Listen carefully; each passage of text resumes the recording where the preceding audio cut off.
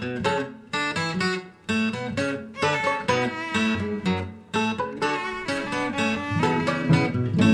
is Pretty Much Pop, a culture podcast as absorbing as Minecraft, but with 100% less resource gathering.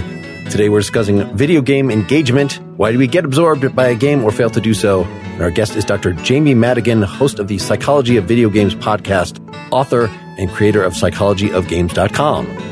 I'm Mark Lintonmeyer, only a couple of months out of a long and intense relationship with Hades. I'm Erica Spires, and I'm studying the correlation between the Nintendo Switch and my thoracic spinal flexion. And I'm Brian Hurt, attempting to clear one more level of Diablo 2 before we get going here. And our guests. Yeah, I'm Dr. Jamie Madigan. I run psychologyofgames.com, written a couple of books about the overlap between psychology and video games. My mission in life is kind of to popularize the use of psychology to both game design and helping players understand and approach video games on their own terms. Now, we've had professors on here before. We usually don't doctor out about them if they're philosophy folks, say. But in this area, it seems like so much of the articles we typically consult when we do these video game episodes are not by people who have any sort of science mindset whatsoever. So finding your podcast and the fact that this is actually a thing, that you can combine that low pleasure of a video game, what is generally considered that by the culture, with fancy science work. Can you say a little about sort of how you got into that and what the point of the podcast is? Yeah, I mean, it is definitely a thing. There's more people out there than I realized there were when I started doing this. So that are doing this kind of thing where they're looking at video games and psychology and other neighboring academic fields like, communications and economics and all that fun stuff. And I've been doing it for over 10 years now. So a little over, I think it was late December of 2009, I started the website, psychologyofgames.com, just as sort of like a blogging or writing project, something fun to do. And kind of started writing about not necessarily people that were really studying video games, like academics or psychologists that were studying video games, but taking all of these theories and all of this research that I was familiar with and sort of applying it to how it explained why games are made so often the way they are, and why we behave when we play them the way that we do, and how they're priced and marketed and sold. And it just kind of took off. And in the course of becoming part of that community, I discovered the community, that there are people that are doing a lot of work around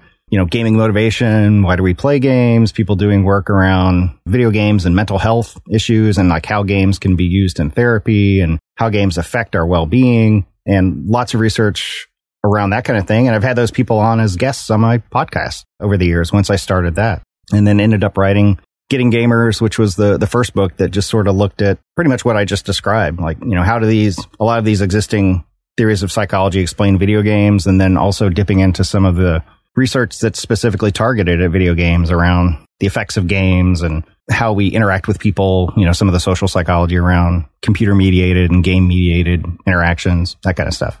And to paint the whole picture for you, Jamie, how much of a gamer are you, and what games do you love? If in fact you love games, because if you don't, I think you might have picked the wrong profession. I hate them. I think Awesome. They're a blight upon the world, and I'm doing a very terrible job of getting rid of them and safeguarding the planet. It's a habit, a pastime that I never dropped from childhood. So, I've been playing since I was a kid, and might be aging myself a little bit here, but I was, an arcade rat. When I was a kid, I would go to the coin-operated arcades. There was a Games People Play and an Aladdin's Castle within walking distance, two of them, from where I lived. So that's where I would spend, a lot of my afternoons, and definitely where I would spend my Saturdays and Sundays, walking down there and just hanging out with friends and trying to stretch my quarters the furthest that they would go. And then just never dropped the habit and got into PC gaming. Kind of got really back into it in the mid 90s, when it was kind of the first golden age of PC gaming, and then worked adjacent to the video game industry after I graduated with my PhD in psychology for a few years in the early 2000s. Kept playing PC games, and then these days I play them on everything. So, I've got a gaming PC, I've got consoles. Unfortunately, I have yet to be able to get my hands on one of the new PlayStation 5 or Xbox consoles. They're very rare in the wild these days, but as soon as I can get one, I'll be there as well. So yeah, it's been a lifelong hobby, and it's been fun to marry it up with psychology, which is my other sort of big interest and background in both education and work. So I was pretty young when Aladdin's Castle was at our local mall. I don't know why I felt this way exactly, but maybe you guys will have some perspective on it. I used to go, it was like one of the first things you'd see. It was off to the right-hand side. There was the Aladdin's Castle. And it was always kind of dark. And it went back. And I hardly ever went in there because I was young and my mother was a very nervous mother. So she was always saying like, oh no, you can't go in there. And I thought that it was because I think she thought that somebody could take me. Like it was just full of people and it was dark. And show you some awesome video games. Yeah. I think she was actually just afraid of me being kidnapped all the time. So in my head, I was like, oh, that's where the bad kids go. That must be, if mom thinks it's bad, there must be all sorts of drug use and making out. And I think there probably was at the time this idea, which these super nerdy people were actually just playing video games in there, that's where kids go to get crazy. Yeah. They go to the arcade. Get high on Donkey Kong. Yeah. There were some arcade attendants that were probably selling things besides quarters out of the back room of the arcades that I went to, but I was just a kid, so they left me alone. There's a scene in 30 Rock where Liz Lemon walks into the writer's room and says, we as a group might not smell too good. And I think maybe more than anything, your mom was just knowing she was never going to get that smell out of your clothes. Maybe that was it. I don't know. Because we did have consoles at home and it was more so, it's funny now to think of it because the people I hang out with now are all gamers and they're all just the nicest, nerdiest people in the world. So I'm just imagining had I actually gone in there, it would have been full of those types of people. I think so. Yeah, it's just people bonding around common interests like they do all the time. And theirs happen to be video games and hanging out in arcades. I mean, I was raised in the Bible Belt during, the 80s and 90s. So was I. Understandable, right? Yeah. Yes, you were. Yes, you were. Yeah, and I know parents like the ones that you described there and others. And my parents were just like, I don't care, be back home before I get up in the morning and you're fine. They were pretty loose around the rules.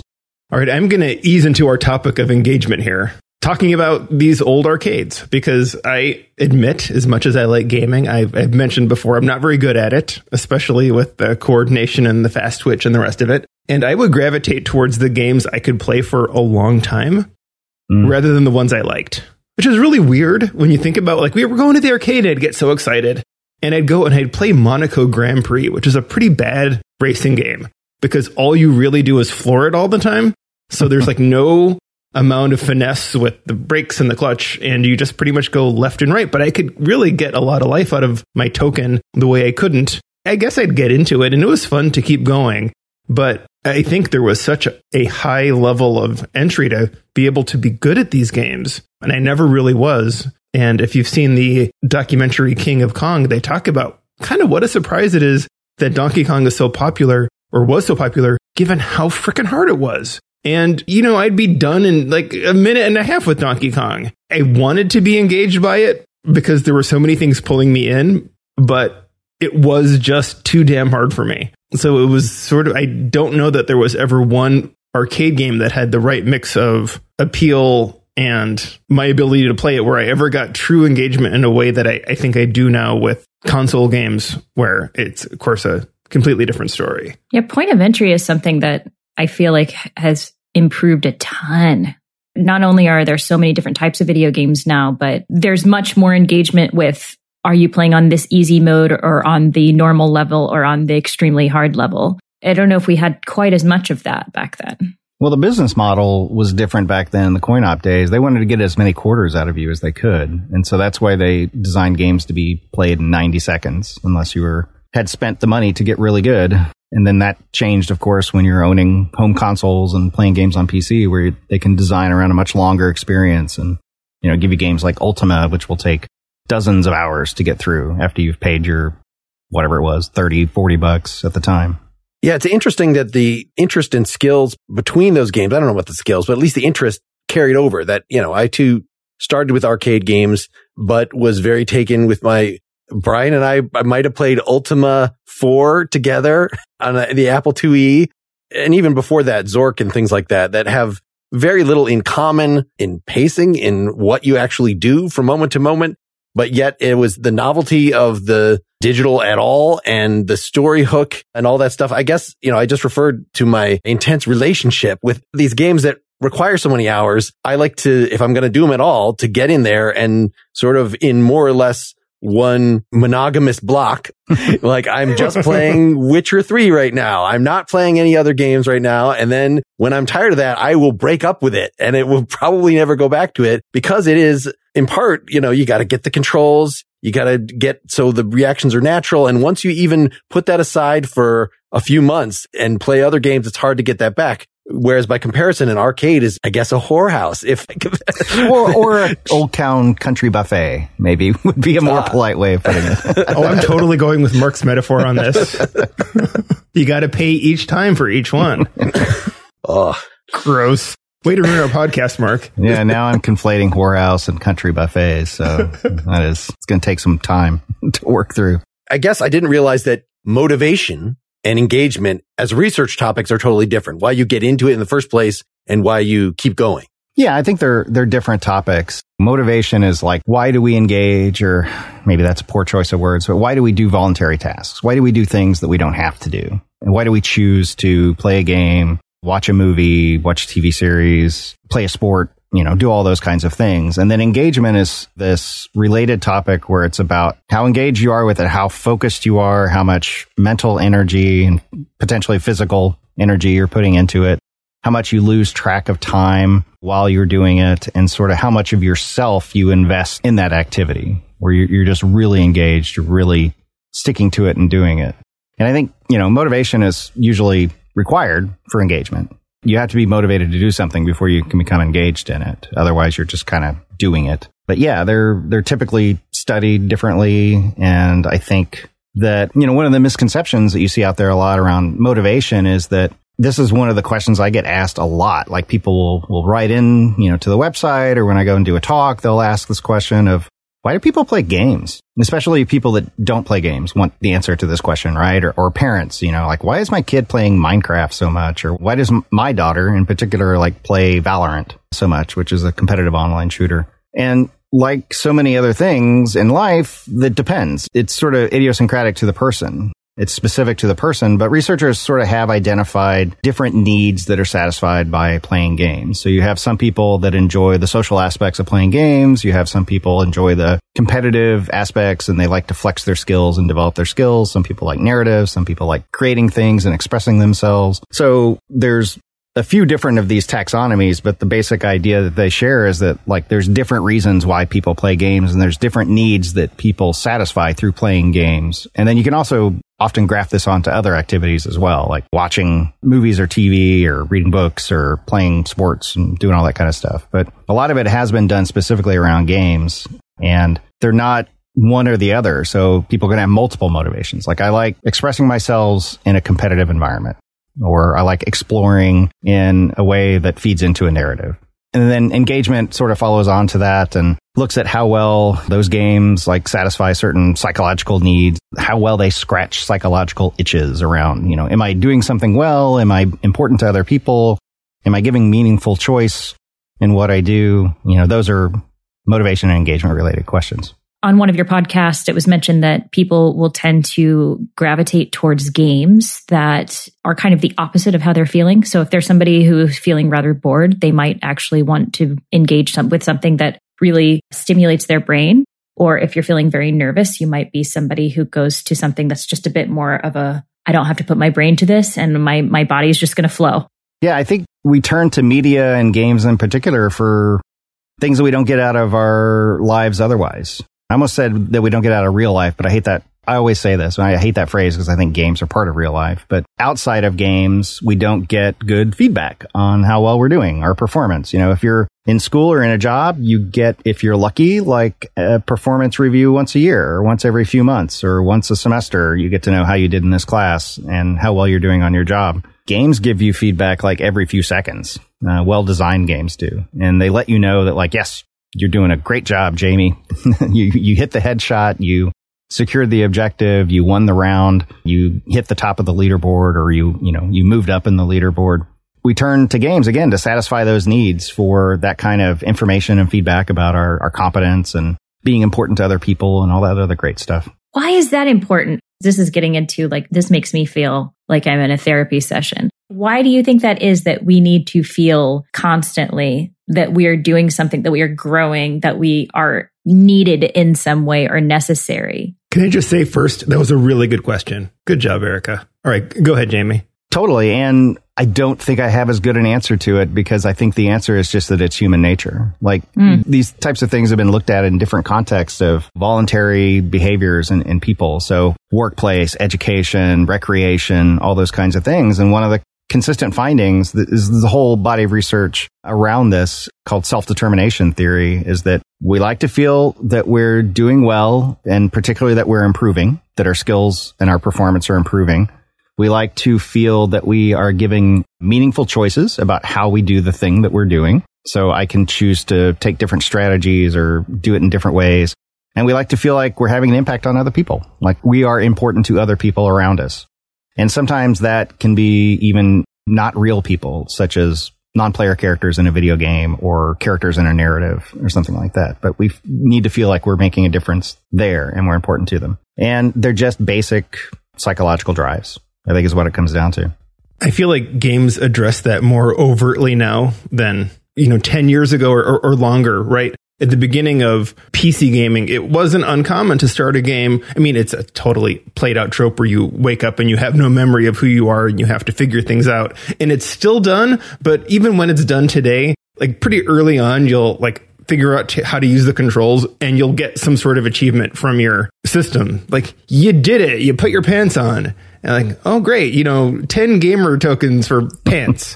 And I totally admit that I buy into that economy of praise, because if I haven't played a game that I've enjoyed, if I want to replay it, often I'll make a new login so I could get those same achievements on my second. I have a second login on my Xbox just to replay games on, because I kind of want to be reminded of what sort of the progress chain is. And as Mark said, I will forget the controls. So I want to get those 10 pants points again. Some games do that better than others and in more meaningful ways than others. Like there was a game, The Simpsons Hit and Run, which sort of became a joke that they gave you 10 achievement points simply for pressing start the first time, like literally for just starting the game.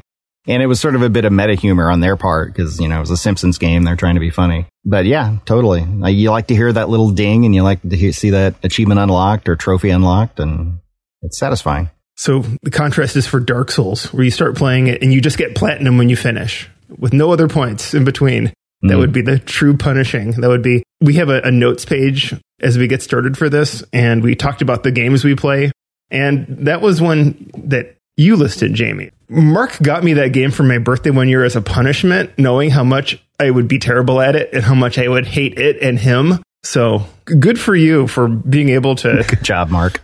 make progress in that. It is those punishing games. I don't get it. I don't get the appeal at all. I guess this is something that's useful about these gamer types, or at least that I would want to get out of a taxonomy of gamer types, of just how is it just a matter of, it's just your idiosyncratic personality and your degree of tolerance and how much you're sort of dedicating yourself to this activity in the first place. Like, I know this is supposed to be a good game, but I know I'm going to have some overhead going in. Or is it really just that, the explorers are not going to like Dark Souls because they want to explore without dying. They need to turn on the safety mode, etc. Does the taxonomy thing help in explaining why Brian hates this kind of stuff and I don't mind it? Yeah, I think so. And you probably put your finger on something there about tolerance for failure and tolerance for having to repeat things over and over and again until you find the right strategy or you build the muscle memory to do the thing that you need to do. And I often talk about Dark Souls when I mention a concept called growth mindset. There's been some research showing that people are it's a spectrum, but you can sort of place people on the spectrum between having a growth mindset and a fixed mindset. And people with growth mindset see failure as an opportunity to learn. Or if I fail something, it just means that I haven't figured it out yet, or I haven't practiced enough, or I haven't found the right loadout or strategy or path through the level or whatever. And then people with fixed mindset think that you have a certain amount of talent or ability and that's it.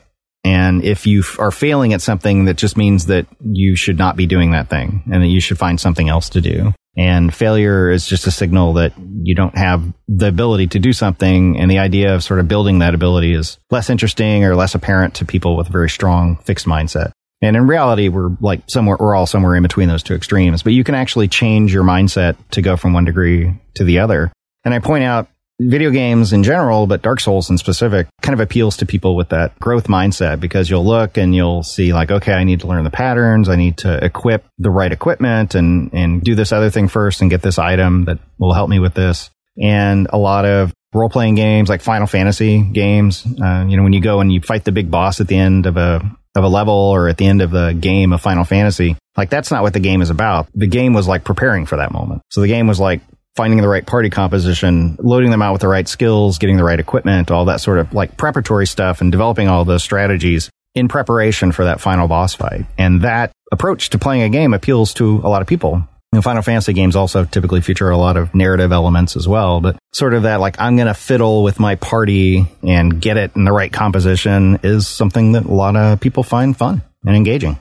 It takes the time to walk you through that, I think, is really helpful, where there are other games that are less like that, and you just have to kind of figure it out. My husband and I have been, and no, we have not finished it, Mark. It Takes Two. And we should have by this point. I think we're nearly done, but I'm going to be very careful about when we play it, because I'm not a good gamer at all. I've just gotten used kind of to the dual analog sticks. And so I'm really bad. And I get really frustrated at myself for being bad. And he's very kind, but he also gets frustrated when I can't, like when we're in a boss battle and I am just like button mashing because I don't know what else to do. And part of what It Takes Two lacks for me is that it uses these controllers in new ways with almost every boss battle, but it doesn't necessarily show you how within the previous set of tasks, how that is going to work within the boss battle. So sometimes I'll just be like, I don't know, and we'll have to do it 15 times because I can't figure it out. And he has more of an innate quality of figuring it out because he's played so many video games. That social aspect is interesting. Like my son can barely stand to watch me play some of these things like Dark Souls because my play style is very button mashy. I'm not actually that skilled.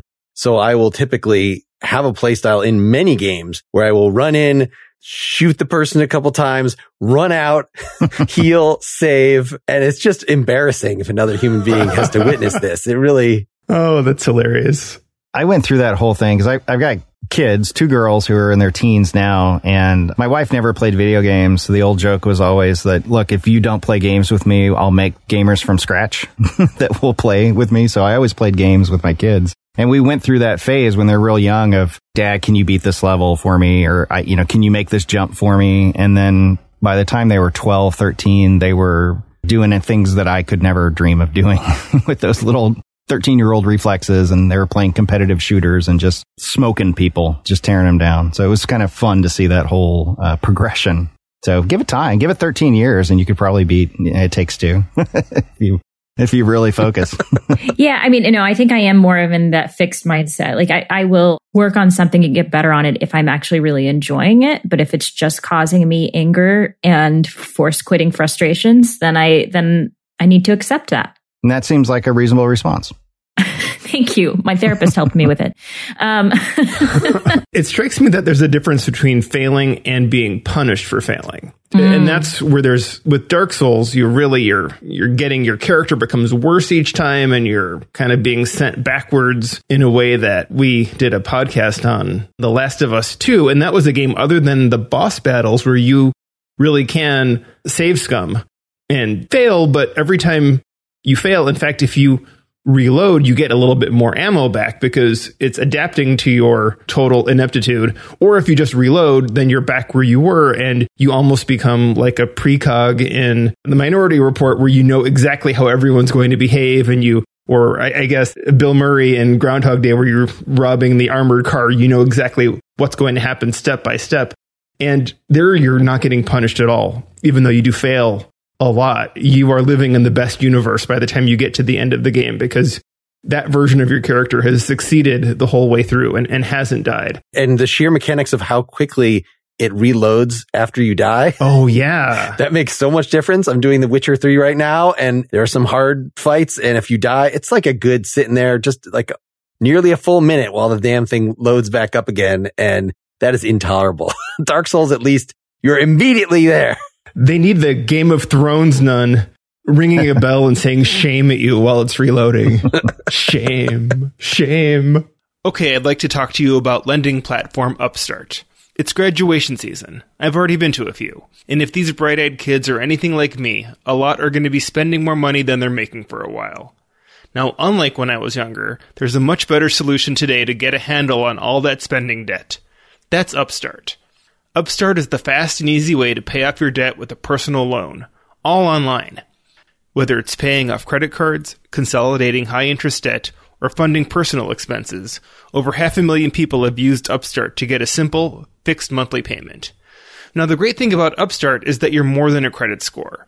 Upstart looks at things like your income and employment history, which means they can offer smarter rates with trusted partners. With a 5-minute online rate check, you can see your rate up front for loans between $1,000 and $50,000. And you can receive your funds as fast as 1 business day after accepting your loan. So be as smart as all those graduates look and take control of your credit. Find out how Upstart can lower your monthly payments today when you go to upstart.com/pretty. That's upstart.com/pretty. Don't forget to use our URL to let them know we sent you. Loan amounts will be determined based on your credit, income, and certain other information provided in your loan application. Go to upstart.com/pretty. Back to the discussion. Have any of you played Returnal yet? Not yet, no. So this is the game I've been watching lately. So there's a whole other category, right, of engaging with video games. They are constantly on in my household. And so I watch a lot of video games. And this one is interesting. Returnal came out, I think, a week ago on Friday. And in this game, you are supposed to die. You are supposed to die, come back, and then redo the things that you did, and then learn how to get better, which sounds awful, right? But they have found interesting ways to help you advance from one boss to the next. So if you've finished this one, I know I'm not probably, if you finish this one boss, then you can go on to the next much easier. There are these different levels that if you get past a certain point, it kind of, now you can basically take this elevator up to this next area rather than having to go through the whole thing. So they found a way to keep you engaged without making you do the same thing over and over and over again. Jamie, is there a technical term for that where the extra bonfires in Dark Souls? I think most designers would just describe it as unlocking shortcuts. That's it. I was just using the word elevator. Elevators are a popular works, right? choice for shortcuts. Yeah. Gates, elevators, stairs, doors, it's all the greatest hits. If you're going to reference PS5 games, Erica, you're not going to make any friends with the rest of us. That's true. I'm just so throwing sorry. that out there. Yeah, if you're playing Returnal, you must have a PS5 in your house. We do. I'll be over right when we're done recording. All right. Just the few hours on the right. flight. Might be worth it. Well, I've been trying to engage these two about Hades, but neither of them has a PC game set up, right? At least, Brian, you're morally opposed to it or something. No, I really want a different computer for work and for PC gaming because I've tried having one for both and it ends up doing neither very well.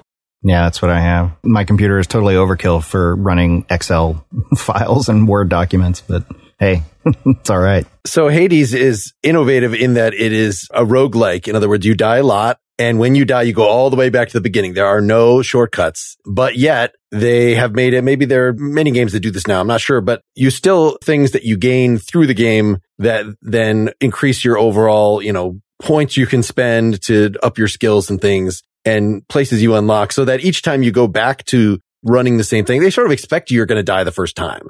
But after a while, when you've upgraded your mirror and things in various ways, then it's going to get easier and easier. They even had it, like you were describing, Brian, you get more bullets or whatever. Like you can turn on God mode, which every time you die, it actually makes it easier. Yeah, you get damage reduction, I think, right? Yes, because they care about the story. That I was looking at one of these articles that was looking at people's, what do they report is making them most engaged? And it had more to do with experiencing the story and completing it. So being able to combine a roguelike, which is basically like an arcade game, with we've written this story and we really want you to get to the end of it. That seemed like an innovative merger of the two types. Yeah, Hades is so well designed for that and other reasons. I also played through it and loved it a lot. And it gives you that, one of the things I was talking about earlier, that sense of progress. And it follows even small incremental improvements, from run to run are motivating for people.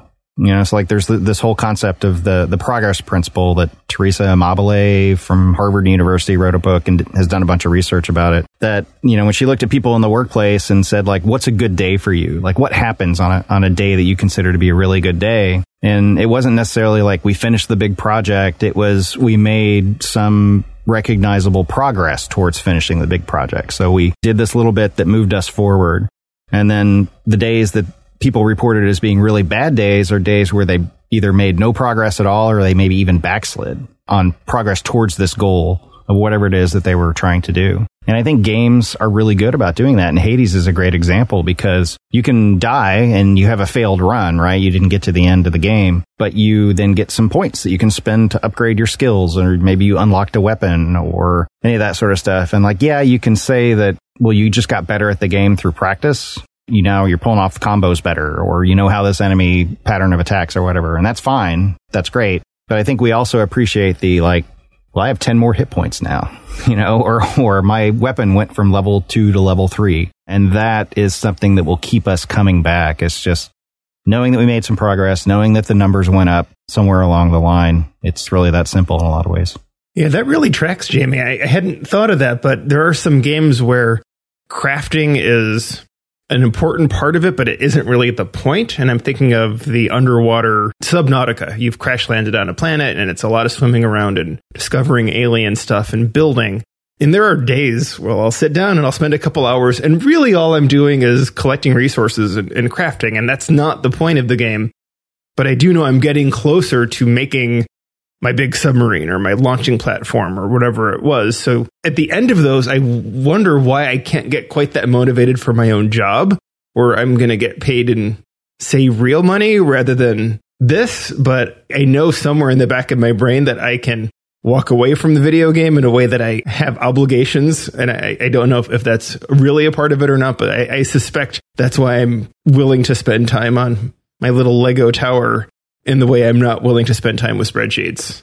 Totally. I think that's a really insightful observation because, again, video games do feedback and motivation better than most systems and institutions outside of video games. Work and education and other hobbies, that kind of stuff. You just don't get the notice that like, yeah, you got 10 more points or like you finished this. And, the most motivating projects are the ones that you can break down into sub goals and complete those and check those off your list and get celebrated for it. My day job as an organizational psychologist, that's a lot of the stuff that we look at around performance management and like, how do we get rid of the every 12-month performance review and replace it with something where every day, like, we're giving people feedback and we're structuring work in such a way that it's motivating because they're making progress towards goals. And there's a lot that people can learn from video games about how to keep people in the workplace and in education motivated and engaged. And like my most recent book, like that's what it's about. I talk about that in depth. I guess I need a Skinner box type thing where every now and then when I send an email for work, I'll just get a note back saying, that was a good email, Brian. Nice job. Well, it's got to be meaningful. Of course. You're absolutely right. Yeah. Getting feedback when you've just done the bare minimum doesn't feel quite as good as it should. Yeah. So the email for putting my pants on. Good job. You did it, Brian. I don't know. Honestly, I've only ever seen you from here up. So I don't know if pants are a normal thing for you or not. You don't even know if legs are a thing for me. That's true. So this does seem like a transition into getting you to talk more about your second book, Jamie, just in terms of talking about what motivates us to want to keep playing a video game or get into it in the first place. But I know part of your job has been to be informed by those findings as to, I'm just trying to think like, let's get the game designers at Microsoft to go and work on Excel. And then Brian will be way more excited. Clippy, annoying, like anything that is novel, because some of those things require novelty, right? And work is by definition not going to be novel. And even making a joke about it like they do in Hades, where, you actually meet Sisyphus who has to roll the rock up the hill and playing this game and dying all the time is like that, right? But that would hit too close to home if you even play with that kind of self-awareness in the workplace, and everyone would I can't see people being motivated to work more. You do see attempts at that sometimes with really sort of surface level implementations of like gamification. Let's do points, badges, and leaderboards for everything. And let's give people points for sending emails or showing up for meetings or something like that. And we'll have a leaderboard for people that attended the most meetings, I guess. The biggest suck ups. Like, is that what you, okay. Yeah, that kind of stuff. And that stuff may have some sort of effect. My guess is it would be short lived even if it did, when it's only applied at that very surface level. But, I think real motivation and engagement comes when you address those psychological needs we were talking about, giving people meaningful choices, letting them see a sense of growth and improvement over time and through effort, and making them important to each other. And I'm not sure that like simply giving them, points or awarding a badge, a little graphic or something does that, as well as understanding sort of some of the underlying psychology behind it and then leveraging that. And maybe it ends up looking something like gamification, but it's not where it started. In the workplace, it also seems sometimes like if you're doing something challenging or that requires a lot of concentration, gamification just takes up cognitive space you don't have. I took a class once where the best textbook that the teacher could come up with was a For Dummies book. And it was like full of jokes that I found totally made it harder for me to get the information because, you're reading so intently for information in this textbook. And then it's like, oh shit, I just read this paragraph and it was just leading up to a pun. I'm like, I was so irritated because I don't have the room in my head for that. And I guess maybe at the end of the day, it's okay if work is work. I mean, that's why they're paying me for it, because it requires some effort on my part. And yeah, ideally, we would enjoy that flow at least some part of the time. And there are some parts of your job you would do for free, but it certainly isn't all of my day. That's for certain. Yeah, I think how do we get people to do this for free is definitely the wrong question to ask around that. It's how do we get them to do it effectively? How do we get them to invest the energy in doing it while they're on the job and not have to do it while they're not on the job? Yes. Absolutely. I think those are the kind of rewards that can really work, is like you actually get to leave 30 minutes early or something like that, right? Rather than we're going to have a required pizza party at the end of the day. It's like nobody wants to stay for that. Yeah. Let me go home. You didn't even get the good pizza. You got the cheap pizza. I wanted to talk about the business aspect of this a little bit because, we talked in the beginning, it was getting people to throw quarters in the machine. So games were maybe there was a high motivation, whether it was engaging or not, didn't matter. You were done. And then in the PC era, right, you just bought a game and maybe you'd buy the sequel, but that's all the money they were going to get out of you. Occasionally there would be that expansion pack that would come out. But that was clearly, in my mind, right, the motivation to buy. And if it ended up sucking, well, it didn't really matter. You bought it now and maybe you wouldn't buy the next one, but that was a few years away and it might not happen. And it really strikes me that engagement is so big these days because of the in-game purchases and the season passes and the DLC and all this stuff where there's got to be a big business for these companies that are either doing game design not around what they think is actually truly play the way they think a game should be played, but just there've got to be bean counters and who just want to say, how do we get people to keep playing this? And I know going into this, we said we're not going to be talking about addiction and video game addiction, but this idea of getting, and I don't want to even call it compulsive playing, but to get someone who like that is their go-to way of enjoying their time is back to the same game, keep pumping money in. Is there big consulting dollars going into this? And is there any success behind that? I mean, measurable, we hired a psychologist and we think maybe we got more money out of it. Yeah, I think you're right. The move to sort of games as service is what it's called a lot of times, where you don't just buy the base game, but you buy the game and you're playing online and things evolve over time and they add new content and they add new achievements and objectives and they have events that are limited time and you go and you do the March thing and you get your little reward and there's season passes that you have a limited amount of time to rack up these rewards. All that kind of stuff has really grown in the last few years as technology has enabled it and as people have found out how well it works for getting people to stick with games and to spend money beyond the initial purchase, or in a lot of cases, like without any initial purchase, right? Like Fortnite's the biggest game in the world and you can get in for the low price of $0 to start playing it. And then you start spending money on like season passes and cosmetic stuff and all that sort of stuff. Regarding Fortnite, if you never want to spend money, can you keep playing? But it's just a very watered down experience? Well, it's sort of a vanilla experience, yeah, but you can still play in the same matches as the people that are spending all the money. It's just you don't have the funny costumes or the cool particle effects, or you unlock the battle pass, the season pass more slowly, so you get your rewards not as quickly as those types of people. But I haven't played a lot of Fortnite in the last year or so I may be not technically correct on some of the stuff. There may be some stuff that's behind paywalls, but generally, yes. And generally, companies will want to do that because they don't want to divide the player base, right? So most of these games of service rely on having a very large number of players, so that when you go into multiplayer matches, you don't have to wait 10 minutes to find players to play against. So they want to get as many users as they can, and even users that aren't paying money have value to them because it gives somebody else to play against. It populates the game,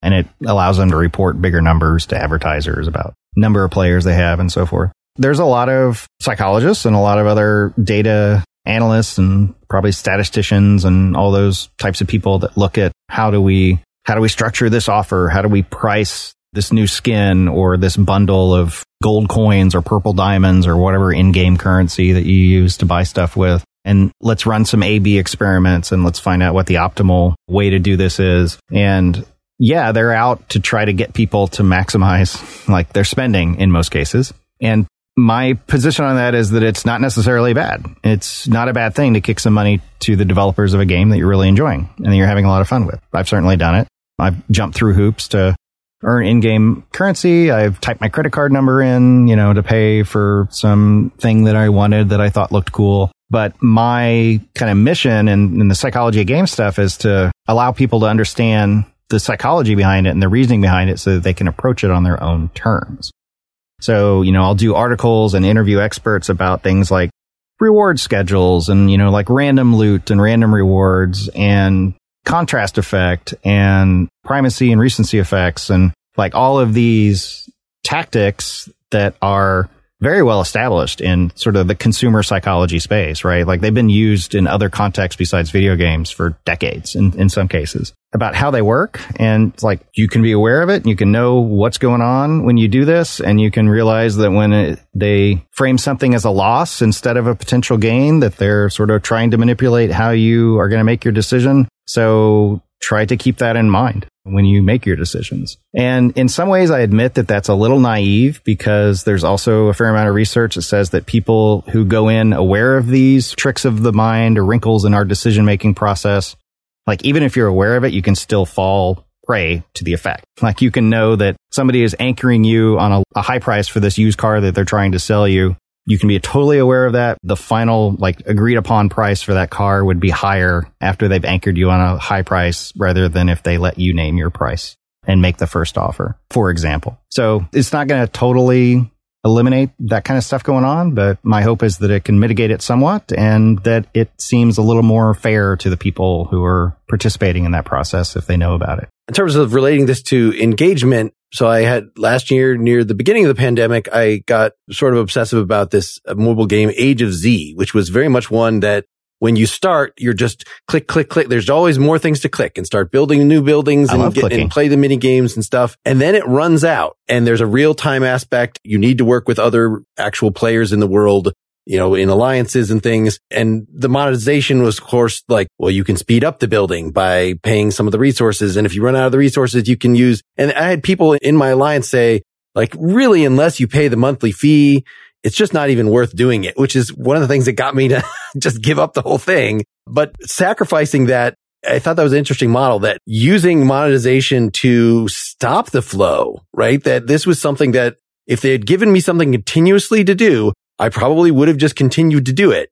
But because it sort of stopped it and after a certain point, you need to wait till tomorrow and log in to do more stuff usefully or, on the schedule of your alliance. So that human responsibility factor of I need to be on at 7 p.m. tomorrow or I'm going to miss the thing, that was substituting for the built-in flow of the game. They're introducing a pain point that you can make the pain go away by giving them 99 cents or whatever, or signing up for a monthly subscription. And that's how they make their money.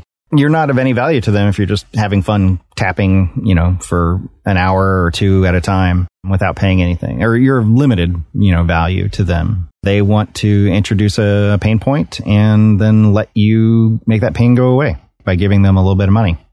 Yeah, that's their business model. How well can you shed your expert brain when you're playing? And if you're playing a game and you're not engaging, are you seeing like what they're doing wrong? Are you getting ready to fire off an email saying, if you'd have done this, I'd still be playing this stupid Death Stranding walking simulator game instead of turning it off? Oh, did I give an example on accident? Sorry.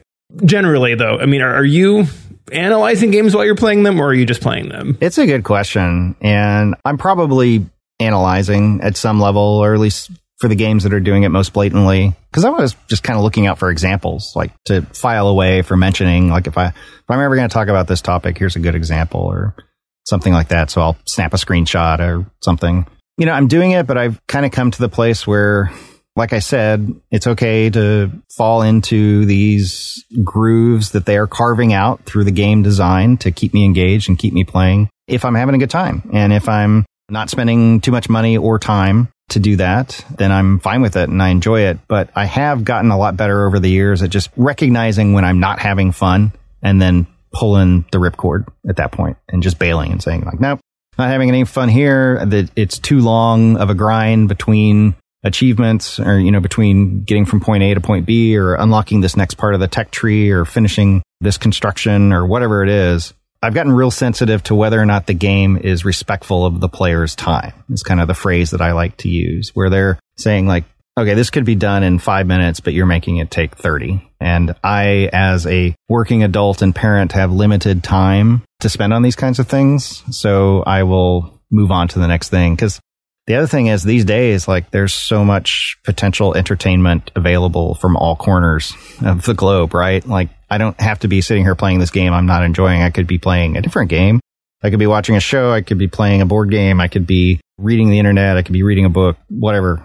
Come on, you're supposed to do them all at the same time. That's the modern way. It's hard. Yeah, you can listen to podcasts while playing a lot of games. I do that sometimes. I think what Jamie is saying is this game could have been covered in an email. Did we really need That's true. This game could have been an email. With doing the work of a psychology of video games that's type psychologist, I could have said that better. What would you call yourself? I'm an industrial organizational psychologist by training and work, but the stuff that I do around the psychology of games is just, it's looking at the overlap between psychology and games. Is it a passion? Is there an end goal? I guess what I'm getting at is your end goal just, I want to make the experience of gaming better, and I can do that through thinking of my own motivations and others' motivations and to write about that and hope that by writing and talking about it, that video game designers catch that information and start using it? Or I assume there must be quite an interest from video game designers and studios to hire people like you to explain how to make that design more engaging. Yeah. My goal is to popularize the use of psychology to designing and understanding games, both for people that make them and people that play them. And I try, in my experiences and like games that I've played and the observations I make are usually, like I'll use those as illustrations or examples, but I try to lean mostly on actual academic research. So I'll go to the models in psychology and go back to peer-reviewed papers and books composed of collections of peer-reviewed research to make that point or to back up that point and share that information. And I usually like to talk about an observation or a thing in a video game as an example, and then go and talk about a study or a line of research that sort of illustrates what's really going on here or offers a potential explanation for, why is this design trope used so often? Why do people behave this way when they're playing games? Why is the price for this thing structured the way it is, etc.? My own observations are just sort of for anecdote and illustration, but I always, all the articles that I write on the website will contain footnotes with citations for things. My guests on the podcast will often be researchers or people that are drawing from research on that kind of stuff, and we'll talk about citations and that sort of stuff. I think Erica was hoping that there was a term, video gameologist or something.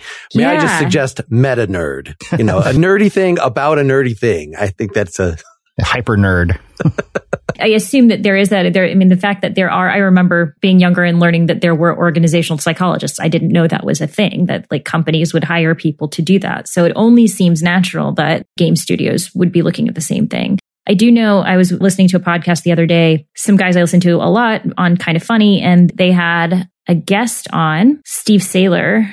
And Steve runs, along with some others, Can I Play That?, which is specifically about how they want to help people who have accessibility issues know how accessible a game is. And he has been a consultant on things like Last of Us Part 2 and talked about some other people who have been consultants on games such as that. So seems like it would make sense to think about that accessibility from all different types of aspects. Yeah. And one of the common questions I get, I'll get emails from people saying like, hey, I'm a psychology major. I'm currently pursuing my undergraduate degree. I love video games. I want to get into this psychology of games thing, which is kind of what you were getting at. Like, is there a career called gaming psychologist, or is there something like that? And my experience has been that most of the people with psychology backgrounds that go into the gaming industry will do it via things like user experience and user interface design. Mm-hmm. So there's like a whole career, there's a whole discipline around like, how do you develop good interfaces that give players the experience that the designers want them to have. Accessibility is part of that, but so is just usability. Yeah. There's a lot of people who come out of psychology degrees with really good data skills. Like I can manipulate and analyze data, and those people are really valuable to gaming companies for a lot of the reasons we talked around monetization, for example, but also just making sense of player behaviors and data about players and all that sort of stuff. To tell the truth, I don't know of a lot of people in design or production roles who have psychology backgrounds. They may have like data backgrounds or computer science backgrounds, but I don't think anybody's going to be like, hey, you're a psychologist, come design a game for us. Like those people come up through other disciplines. There are some consulting companies out there that will go in and say, here's how your game does on, satisfying those different psychological needs, for example. Like they'll offer consulting around those kinds of things. How do we create a better experience with flow? Yeah, as part of the UX, the user experience aspect of it, for sure. And then outside of the game design and the game company space, there's also a lot of game therapy and geek therapy people who are using video games to help people around like mental health issues. So these are like psychiatrists and licensed therapists who incorporate video games into their therapy and their sessions. So, if you're working with somebody who has severe anxiety issues, or somebody who, is on the autism spectrum or has other special needs like that, these are the types of people who would normally work with them and play games with them and give them skills to practice and set them up with scenarios where it's easy and safe. They feel safe practicing those skills. And a lot of those people incorporate both video games and like tabletop role-playing games and board games into that kind of practice, as well as just the larger culture around superheroes and comic books and science fiction and fantasy and all that sort of stuff, because that's very attractive to some people who will then find themselves in situations where they're getting better at developing those skills through therapy.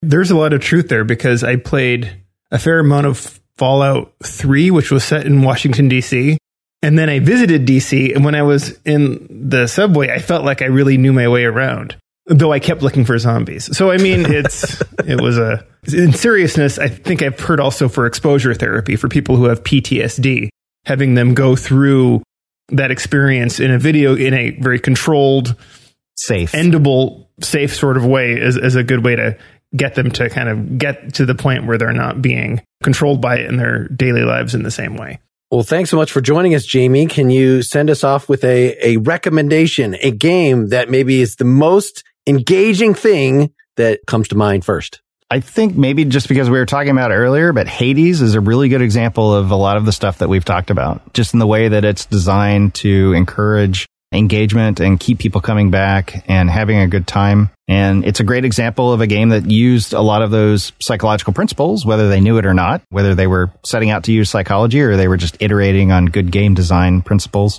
Sometimes they look like the same thing, but it does it in a way that just kept me on board all the way through until the end. So that's my solid recommendation. And for a real ending, Erica, could you recommend a PS5 game? No, forget it. Never mind. All right. Thanks, listeners. Thanks, Jamie. Yeah, absolutely. It was a pleasure. Thanks for having me on. Thanks a lot, Jamie. Thank you so much. Get more Pretty Much Pop at prettymuchpop.com. Get bonus content for every episode at patreon.com/prettymuchpop. Pretty Much Pop is part of the Partially Examined Life podcast network, and it's also presented by openculture.com.